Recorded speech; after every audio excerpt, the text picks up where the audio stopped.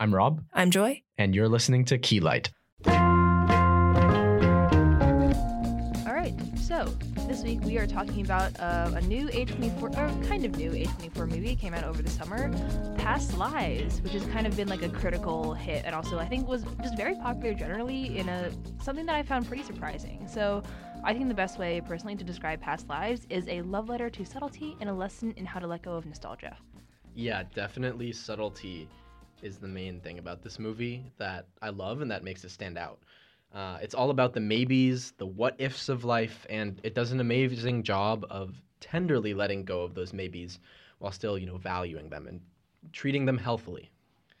So we talked about Oppenheimer last episode, and if we can describe that film in one word as epic, then this film we can describe in one word as minimalist. Yeah, I think if Barbenheimer is maximalist, this is the pinnacle of minimalism. It is minimalism at its finest. For such a simple premise, this movie delivered complexity in a way that I've come to expect from A24, but also disarmed me completely. Yeah, and that minimalist approach means that the focus is really just on the two main characters, Nora and Hae-sung, allowing for tons of these staring contests between the two during the movie. What are they trying to say during those moments? That's the heart of the movie, those moments. All the things that aren't said out loud, and when they are said, they're said softly. Even when Hae-sung confesses to Nora that he dreams about her and being married and in love, it's paired with the acceptance that she already has a husband and an established life that she's not going to be a part of. So we've been raised on this idea of celebrating nostalgia and worshiping the idea that our childhood love has been waiting for us all along. Going into the film, I was actually really worried that Nora and Hae-sung would get together because the premise is such a powerful and realistic subversion of the typical love triangle plot. The scene I wanted to talk about the most was that scene that we open on and then we return to at the end of the film, where all of them are just sitting and talking in the bar. It had so much potential, I think, to fall into the trap of having this blowout argument or some kind of outburst where the two men get into the fight over Nora, but we stayed in that very subtle, subdued energy, and each of the characters approached the situation with understanding and respect rather than jealousy, which I found so refreshing, and it was so nice to see adults talking like adults and figuring out adult problems like they're actually like mature people in their 30s. I know, mature is exactly how I would describe this ending. I loved it too because it stands out for that healthiness in their relationship. We can see both the healthiness between Nora and Hae-sung and Nora and Arthur.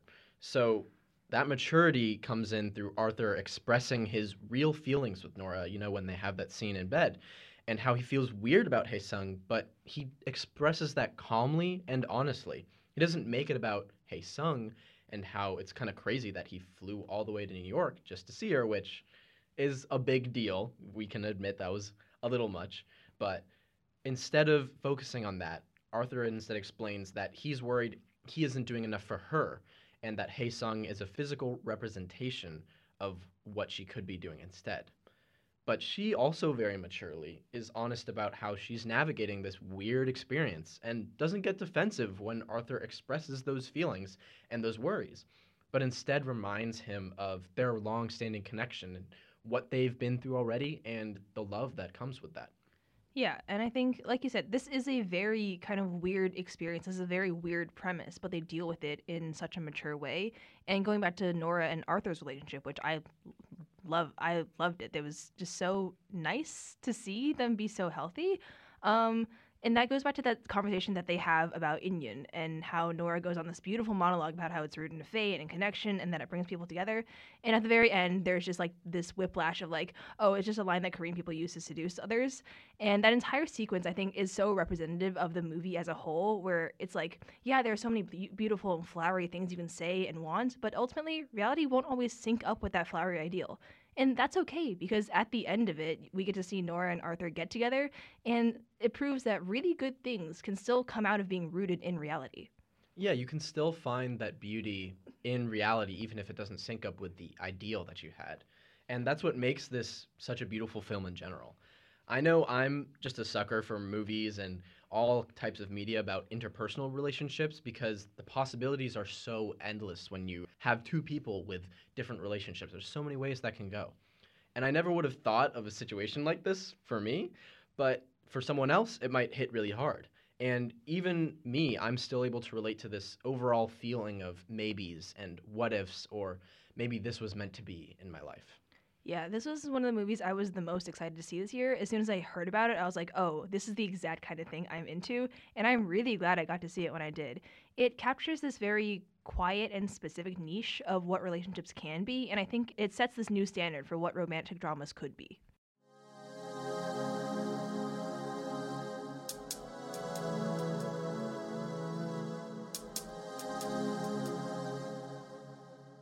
All right, so now for our cultural impact section.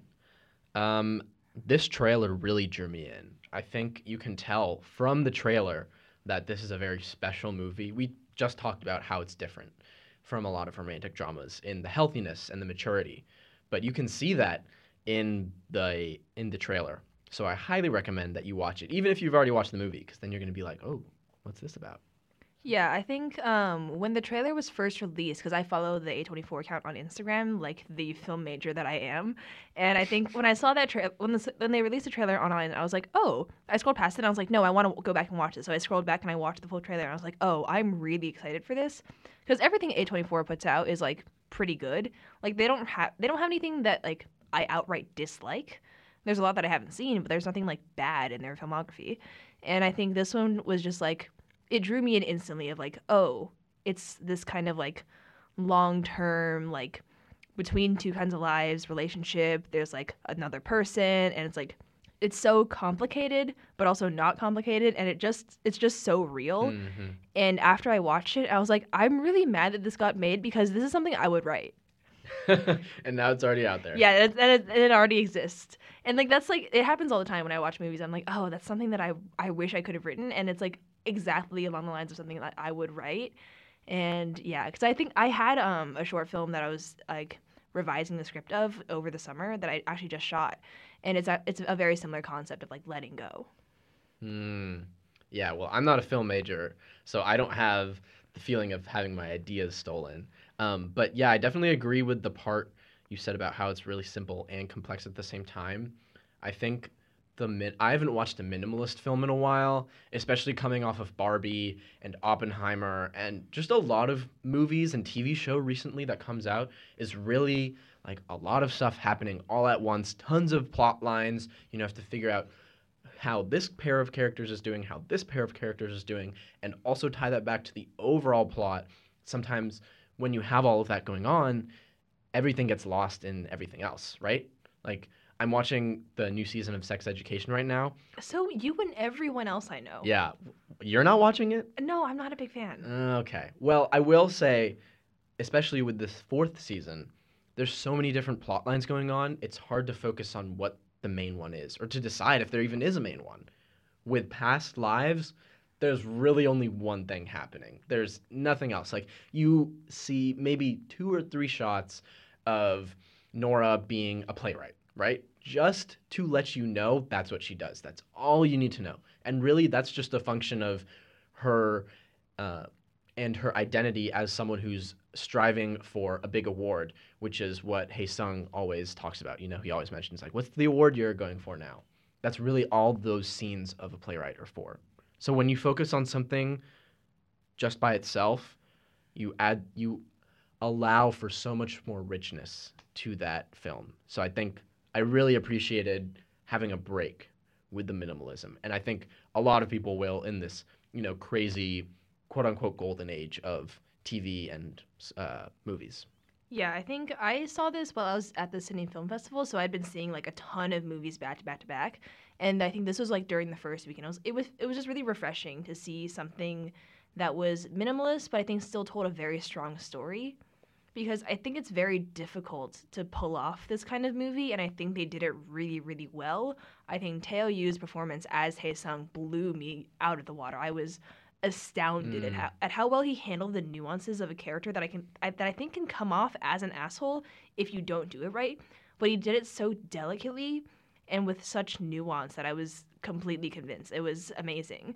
And I think we all have that one person from our past that is the one that got away, so to speak. Maybe not necessarily romantically, but there's like just some person in our past. Maybe it's the kid you had a crush on and never built up the courage to say anything, or maybe like the neighborhood kid that like you always hung out with, but like it never really went anywhere, or just someone you were friends with and like never followed up on after you guys went to college.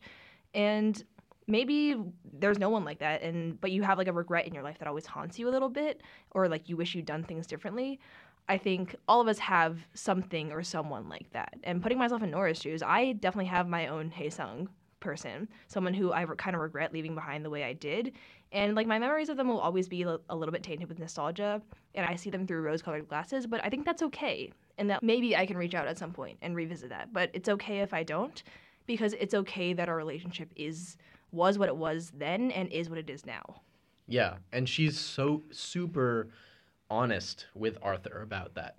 She's like, he asks her, like, are you attracted to him? And she's like, I don't know, maybe. And then she thinks through it out loud, and she's like, yeah, it's just so weird to see him in person. You know, it might not just be attraction, it might just be novelty and the curiosity of seeing someone, you know, from 20 years ago to FaceTime to not seeing them again for 10 years and then seeing them in person after all that time, you know? Like, she's super honest about that and how weird it is.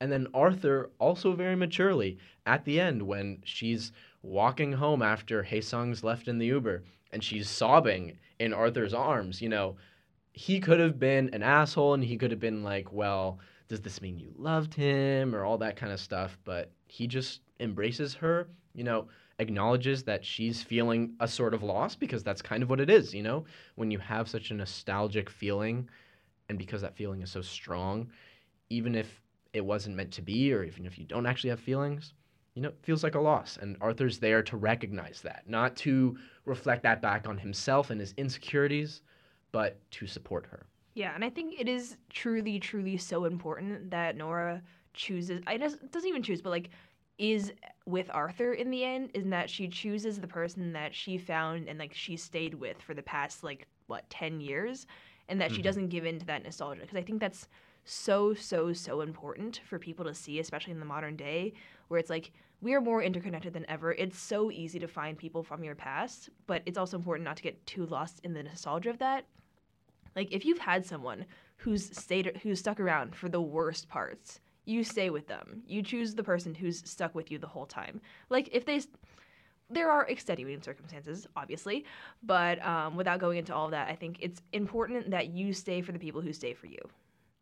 All right, now it's time for Song of the Week. Which we totally did not just come up with right before we started recording. Totally not. We definitely prepared for this. No. All right, I have been listening, I'm late to this party, I know, to Leve a lot. Someone wrote a review for it for the radio station. We have a media team and people write reviews of articles. Anyways, I added them. I read the review. I was convinced by this writer. I was like, damn, okay, I'll check this out. So good. Exactly the kind of music that I need. So my song of the week is Lovesick by Leve. Yeah, I needed to get on that train because I am not on that train quite yet. I'll get there. Should be. You should be. I should, because she seems like the exact kind of music that I would love. So cool. And she's from Berkeley. Oh, that's pretty cool. Like Berkeley Berkeley School of Music. Oh, okay. I was like, in California? Anyway. No, I don't care about that. Yeah, not the point. So my song of the week actually comes with a little story. So over this past weekend, I went to go see Hozier because we missed out on Boston tickets, but me and my friends, we got New Hampshire lawn seats, and it was fantastic. So I've been a big fan of Hozier since like middle school, as most gay people are. And so my song of the week is Cherry Wine. It is a classic, and I think there was something so beautiful about just Hozier standing on stage with a guitar acoustic and an entire crowd of thousands of people singing along to Cherry Wine. I think a life-changing experience. That entire concert, but that song in particular, that was life-changing. And then Boy Genius brought him out on Monday at the concert in Boston, and I was really sad that I couldn't be there. But unfortunately, I did not have tickets, and I'm busy. Yeah, busy bees. It'd be like that. All right, well, that's our episode for today. So if you still have a crush on that elementary school kid, watch this movie and then please move on. We'll see y'all next week.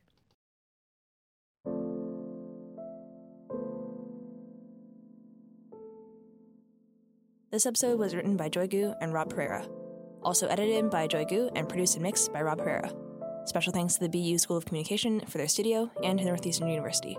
You can find Keylight on all podcasting platforms, and make sure to be notified of new episodes by following our Instagram and Twitter accounts, both at KeylightPod. Thanks!